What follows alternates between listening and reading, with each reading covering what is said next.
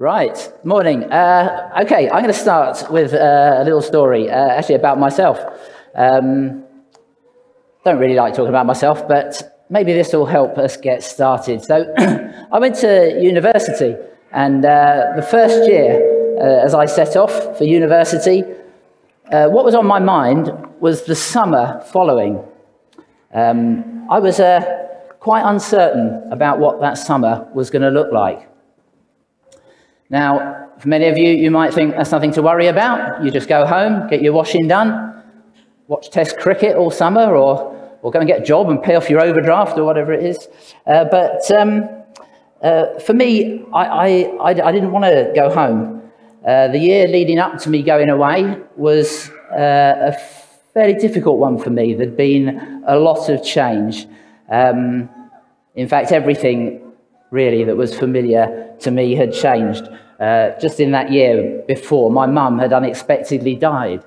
I was the youngest of 4 siblings, and my brother had already left home, got married that summer. My other brother got married, left home. My sister got engaged, got married, left home.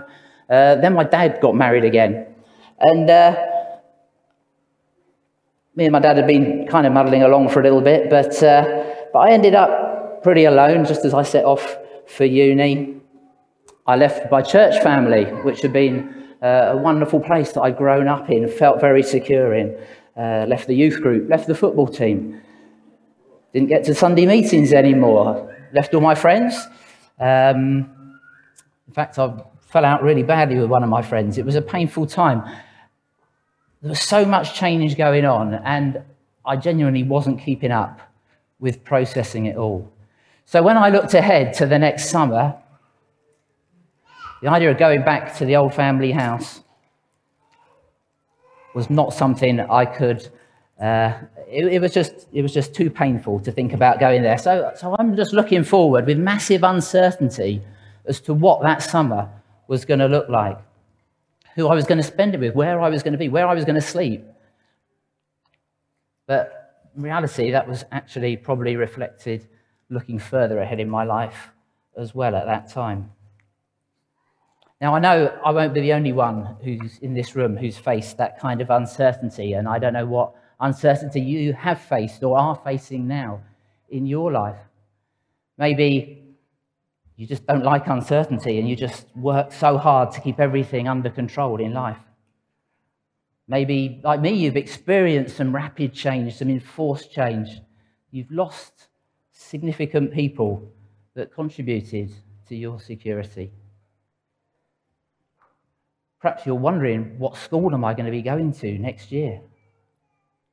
What class am I going to be in? Who's my teacher going to be? Which of my friends are going to be in my class? Who am I going to be sat next to? Perhaps you face the loss of a job or a career. Perhaps you've lost a relationship, a friendship, a marriage. Perhaps you face uncertainty as to if or when you might become a parent. Maybe even an accident or an illness has changed the course of your life. Perhaps a pastor that you valued went to glory, or maybe went astray, and you were left with a troubled heart and much uncertainty. Perhaps even listening to the news at the minute is difficult, whether that's COVID or the war in Ukraine. It's left you fearful, maybe lacking peace on a personal level, on a global level. Perhaps you're feeling it on behalf of all those Ukrainians who have just been suffering these last 6 weeks, losing everything that they've had and known. These are just some examples. You may be thinking of your own right now. I would suggest that uncertainty about the future is certain to visit us at some point in life.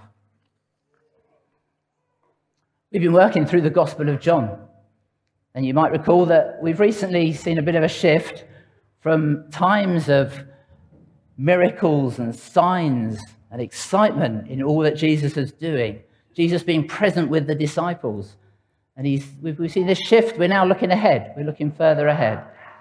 And he's helping them to begin to look ahead. He's preparing them for the fact that he's going to be leaving them soon. And not surprisingly, their response at this point is to look to the future and just see massive uncertainty ahead. These guys, they've gone all in with Jesus. They left their careers, they left their boats, they left their houses. And ever since, they've been burning their bridges with the Jewish and the Roman authorities. They've been having some great excitement. They've been throwing off the law. They've been discovering grace with Jesus. It's been really good.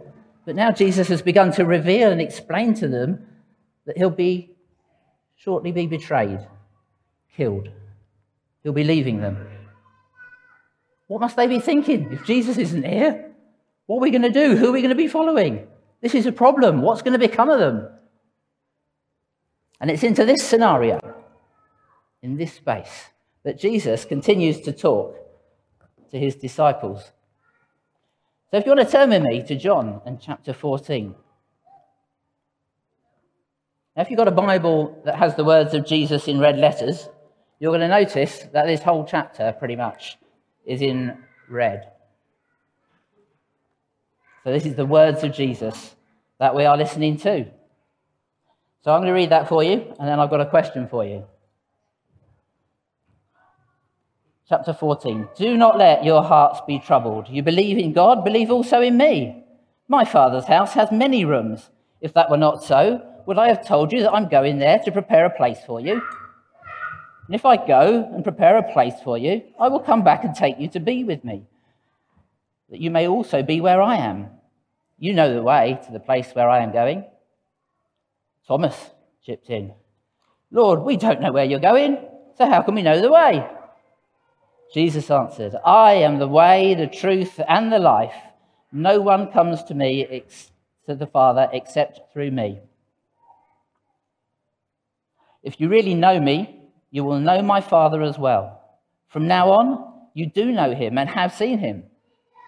Philip said, Lord, show us the Father, and that will be enough for us. Jesus answered, don't you know me, Philip? Even after I have been among you such a long time, anyone who has seen me has seen the Father. How can you say, show us the Father? Don't you believe that I am in the Father and that the Father is in me? The words I say to you, I do not speak on my own authority. Rather, it is the Father living in me who is doing his work. Believe me when I say that I am in the Father and the Father is in me. Or at least believe on the evidence of the works themselves. Very truly, I tell you, whoever believes in me will do the works I have been doing.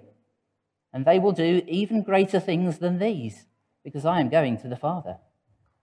And I will do whatever you ask in my name, so that the Father may be glorified in the Son. You may ask me for anything in my name, and I will do it. If you love me, keep my commands, and I will ask the Father, and he will give you another advocate to help you to be with you forever. The Spirit of truth. The world cannot accept him, because it neither sees him nor knows him. But you know him, for he lives with you and will be in you. I will not leave you as orphans, I will come to you. Before long, the world will not see me anymore, but you will see me. Because I live, you also will live. On that day you will realize that I am in my Father, and you are in me, and I am in you. Whoever has my commands and keeps them is the one who loves me. The one who loves me will be loved by my Father, and I too will love them and show myself to them. Then Judas, not Judas Iscariot, said, But Lord, why do you intend to show yourself to us and not to the world? And Jesus replied, Anyone who loves me will obey my teaching. My Father will love them, and we will come to them and make our home with them. Anyone who does not love me will not obey my teaching. These words you hear are not my own, they belong to the Father who sent me. All this I have spoken while still with you. But the Advocate, the Holy Spirit, whom the Father will send in my name, will teach you all things and will remind you of everything I have said to you. Peace I leave with you. My peace I give you. I do not give to you as the world gives. Do not let your hearts be troubled, and do not be afraid. You heard me say, I'm going away, and I am coming back to you. If you love me, you would be glad that I am going to the Father, for the Father is greater than I. I have told you now before it happens, so that when it does happen, you will believe. I will not say much more to you, for the prince of this world is coming.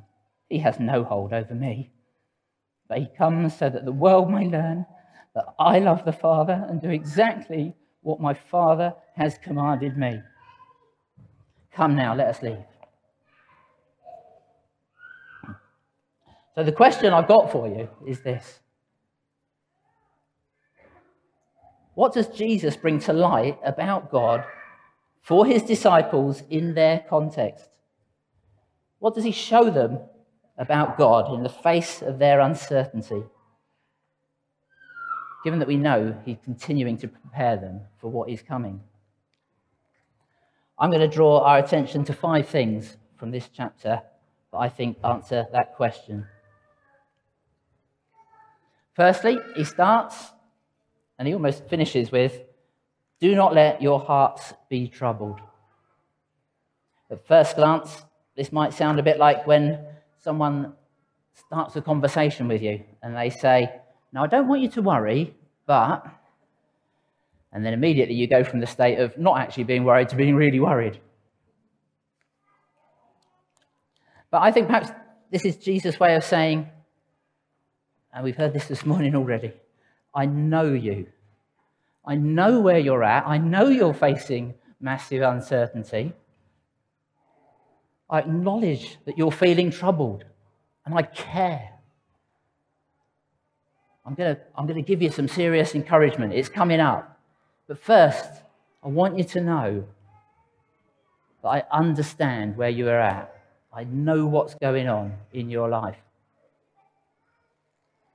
Just as an aside, this is really useful in normal conversation when you're talking with people. Letting them know that you've heard what they've said, reflecting it back to them. It's an important step in the communication. Yeah? Then someone knows you've heard them. Then you can pile in, tell them why they've got it all wrong and tell them what the answer is.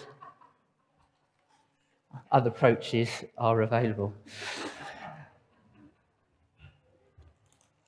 He gets them to lift their eyes. Again, we've heard this already this morning. To look beyond the current situation, to whatever hurdle is right in front of them. He helps them to think bigger picture, much bigger picture. And I don't mean just he says, oh, look to eternity, it will be all right when we get there. It's rubbish here, but it'll be all right when we get there. He's preparing them for much more than that in here. He's talking about going away, but he's talking about coming back as well. So he's preparing them for his death, but he's also preparing them for his resurrection. I'll be coming back. He's looking ahead to his ascension. He's looking further ahead to returning to eternity and taking us with him. He's a God for all times. And if he's a God for all times, then they can believe for times of celebration and healing, times of victories and fun, as well as accepting times of challenge and persecution and loss and difficulty. It reminded me of Paul claiming to the Philippians that he's learnt to be content in all circumstances. I can imagine in describing that as his expectation, that he knows he will face being in need and having plenty in the future. Having that expectation is part of being prepared for it, isn't it? He acknowledges their uncertainty and lifts their eyes to the bigger picture. Secondly, Jesus goes on to talk about himself a lot, and the Father, and the Holy Spirit. Just in this chapter, if you like numbers, I like numbers sometimes, I counted up. Jesus referred to himself 72 times, the Father 27 times, and the Holy Spirit 9 times, all in that one chapter that I just read. That's if I counted them right.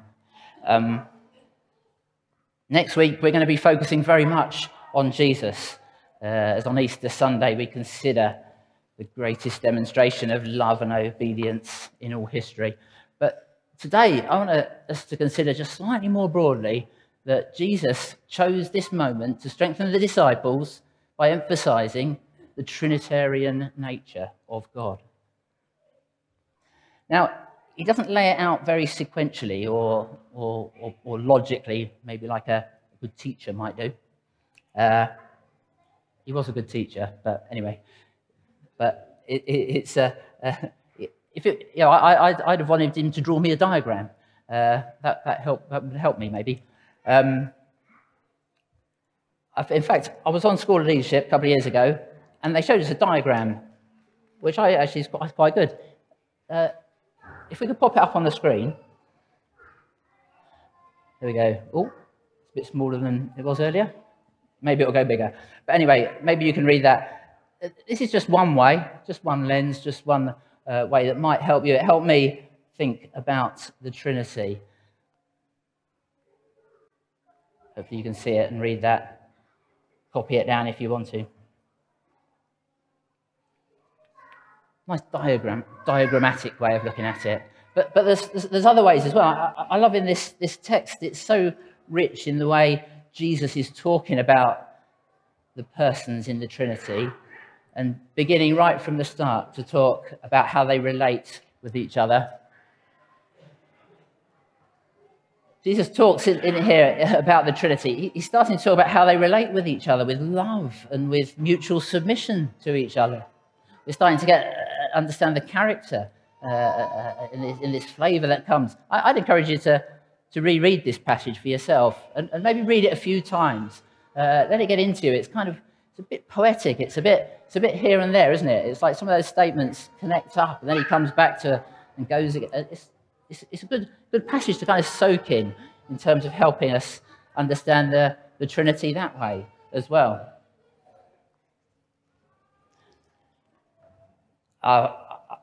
It's always tempting when you're starting to talk about the Trinity to go to some created analogy. And maybe you've heard them before, maybe you've used them before, and they're okay, they've got some value. But I was more helped recently, again, while I was on School of Leadership, with this statement, which helped me give another angle on how I want to engage with understanding the Trinity. And that was, if we try and understand the Trinity just based on human experience or something we could see or previous understanding, we're probably not even going to think it's possible to have a God that is three and one.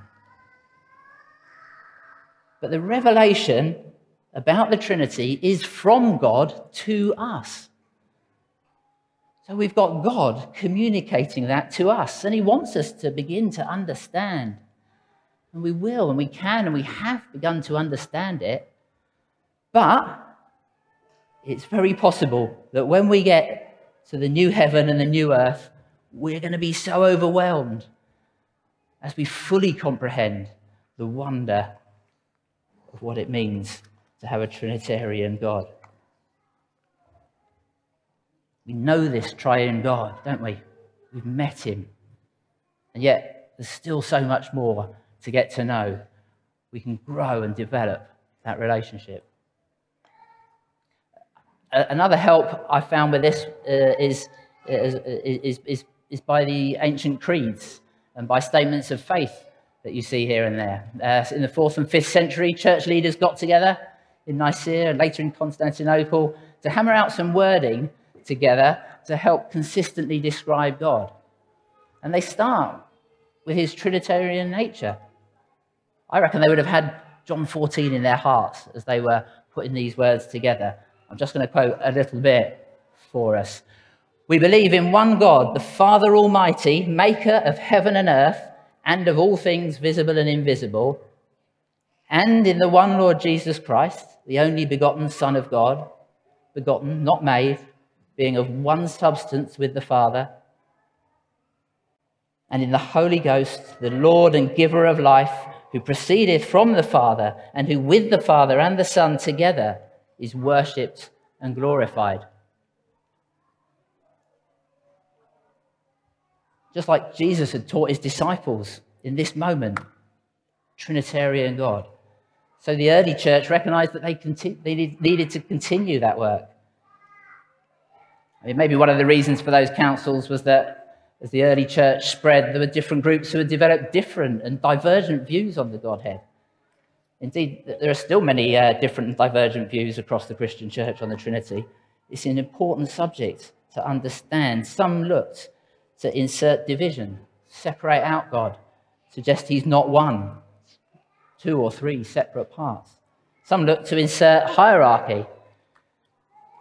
Always dangerous when we start to focus on hierarchy, isn't it? Hierarchy is all around us in the world, and it's such a battleground for us. But hierarchy is not what comes through in this passage when when Jesus is describing what the Trinity is like. It's full of mutual love and voluntary submission. Your workplace, your government, your family even might be full of hierarchical thinking, and it can creep into church life too. But there's nothing about power dynamics or control going on here. This is about promoting others. Jesus says, "He is greater than I. I am in my Father, and you are in me, and I am in you."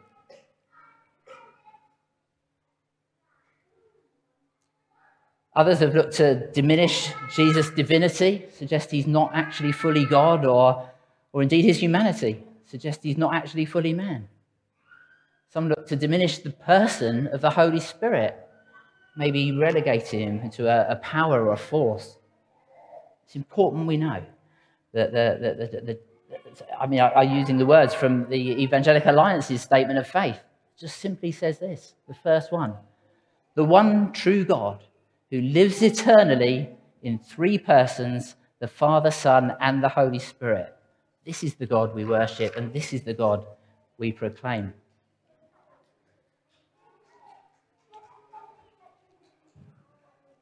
Now, it's important for the disciples to hear about the Trinity and grow in their understanding about them in this moment. But not to stop there. Jesus talks both about the relationships between them, and then it's in it, there's this inclusion of his disciples, an invite into the disciples. It's into a relationship with the Trinity. It's not just knowing about them, it is actually knowing them. I'm just going to read some selected phrases in order between verses 15 and 26 again. "And I will ask the Father, and he will give you another advocate to help you and be with you forever. The Spirit of truth, you know him, for he lives with you and will be in you. You will see me because I live. You will also live. You will realize that I'm in my Father, and you are in me, and I am in you.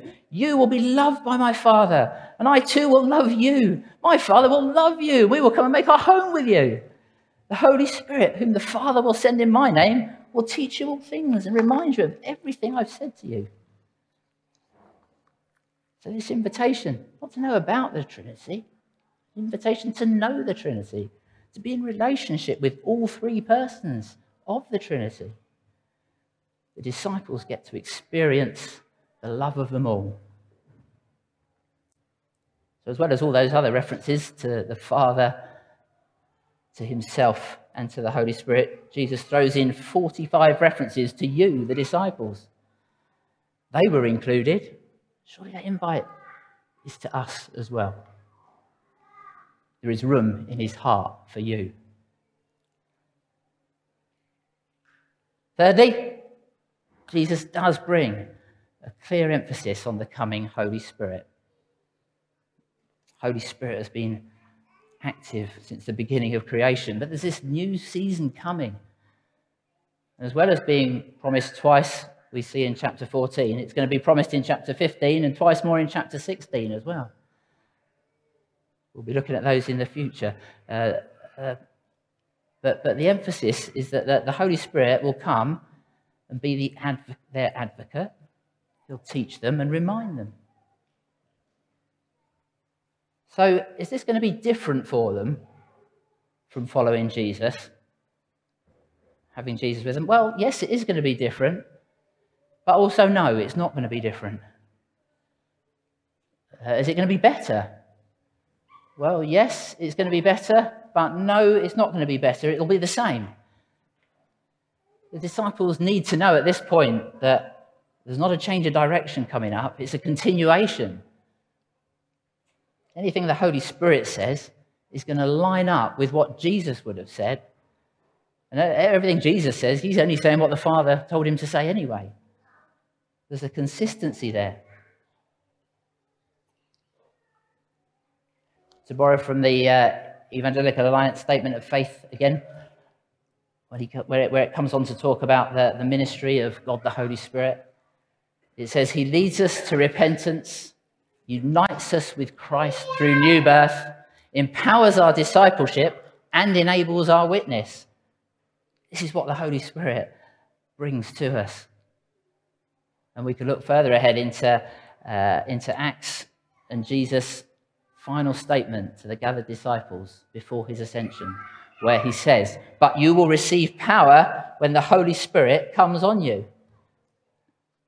And we can go ahead even further into chapter 2, into Pentecost. And it says, when the day of Pentecost came, they were all together in one place. Suddenly a sound like the blowing of a violent wind came from heaven and filled the whole house where they were sitting. They saw what seemed to be tongues of fire that separated and came to rest on each of them. All of them were filled with the Holy Spirit and began to speak in other tongues as the Spirit enabled them. Peter goes on to quote Joel in the last days. This is what was promised. I will pour out my Spirit on all people, and everyone who calls on the name of the Lord will be saved. The Spirit has come. Fourthly, Jesus starts to point the disciples to the fruit that they can expect to see in their lives as they live in relationship with the Trinity. We can't really miss it because Jesus keeps repeating it. Verse 12, very truly, I tell you, whoever believes in me will do the works I have been doing. Verse 15, if you love me, keep my commands. Verse 21, whoever has my commands and keeps them is the one who loves me. Verse 23, anyone who loves me will obey my teaching. Can you see the pattern? Just to help us, he puts it in the reverse. Anyone who does not love me will not obey my teaching. We see this relationship, this love relationship with God will show fruit that will be obedience to him and his teaching.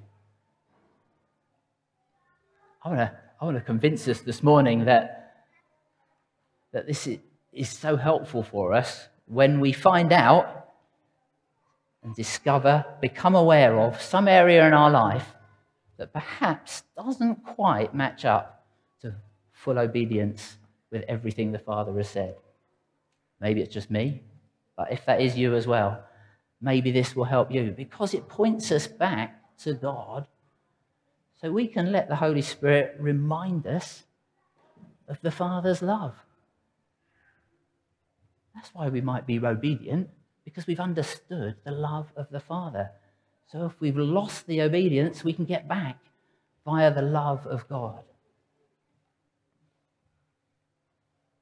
When we come at it from that way, putting things right in life becomes possible. It's a fruit that we can enjoy, obedience.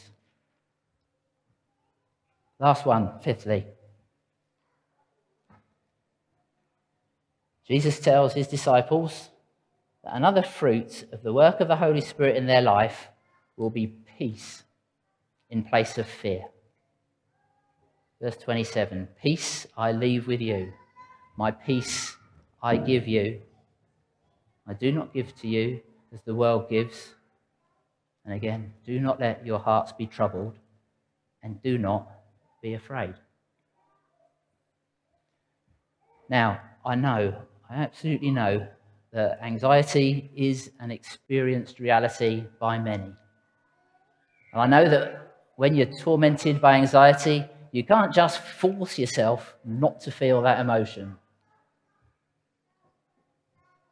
I know that you might hear that verse and think, oh, that's just another pressure. That's just another thing I've got to sort out. That's another thing I've got wrong.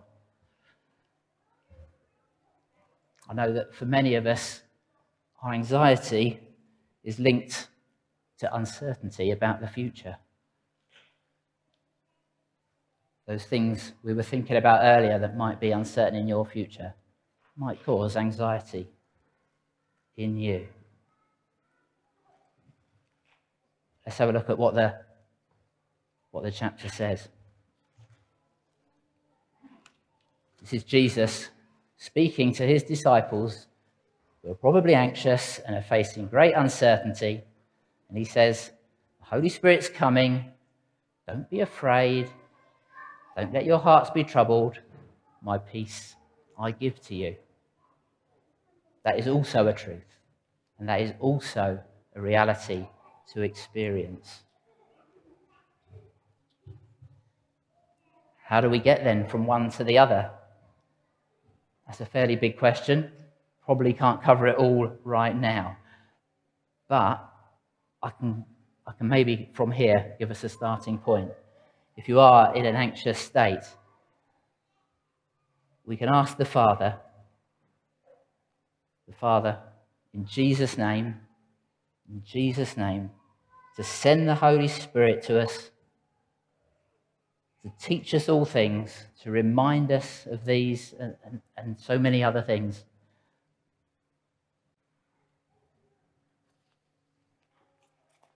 Some of these things we've already looked at. God knows us and he loves us. God knows you and he loves you.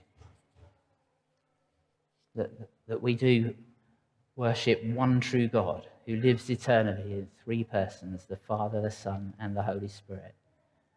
And the Father gives the Holy Spirit to those that ask. The work of the Holy Spirit is to lead us to repentance, to unite us with Christ through new birth, to empower our discipleship and to enable our witness. And also, that we've just looked at, that obedience comes from his love. That's what his word says to us. That's what we now need to think about. How is that going to take root in your life? We've looked at the disciples' uncertainty and heard what Jesus said to them. How is this word of God going to help you? How is it going to make a difference to you and your life? What's your uncertainty? What next hurdle is in front of you? Do you need to be honest with God about it? Do you need to tell him what's troubling you? And do you need to acknowledge as well that he knows? He knows. He knows. He loves you.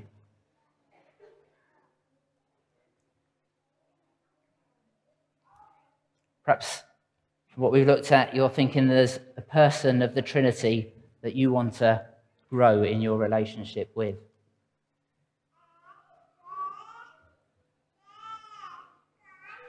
Perhaps there's an area of life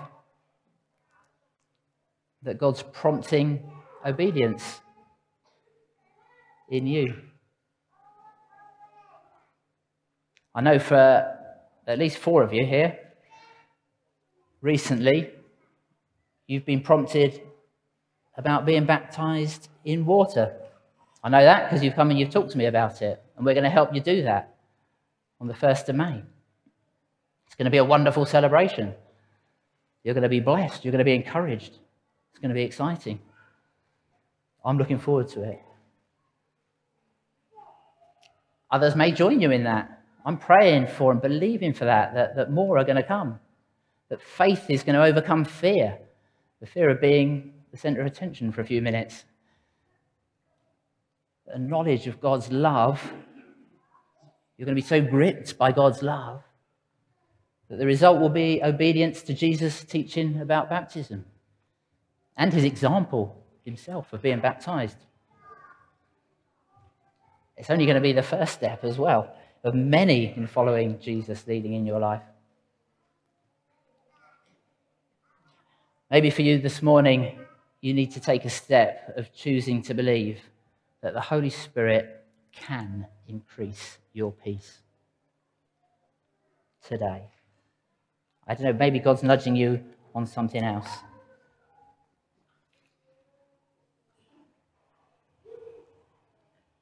I'm going to finish with just asking you for a minute to imagine with me. Close your eyes if it helps you. You don't have to. Imagine what our lives would look like individually and as a church if we were all living in a vibrant relationship with the Trinity. Not living independently, but connected in every moment, in every thought, in every decision, in every reaction. Imagine us all applying the belief that he knows us and he loves us as a starting point for understanding what's going on in life, especially when we face uncertainty about the future.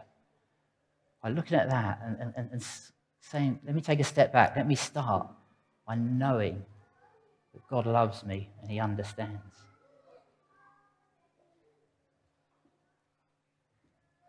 What about thinking about what it would be like if we were all utterly convinced that he's in glory, preparing a place for us in the new heaven and the new earth where there's no sin and no pain, and using this eternal perspective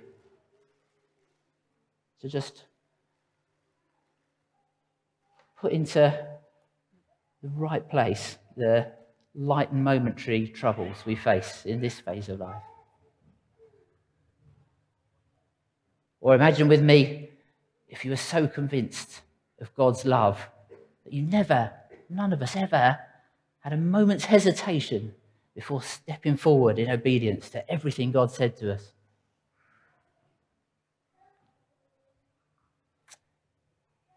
Imagine these words of Jesus that say, don't let your heart be troubled, taking root in our life, and us experiencing more peace.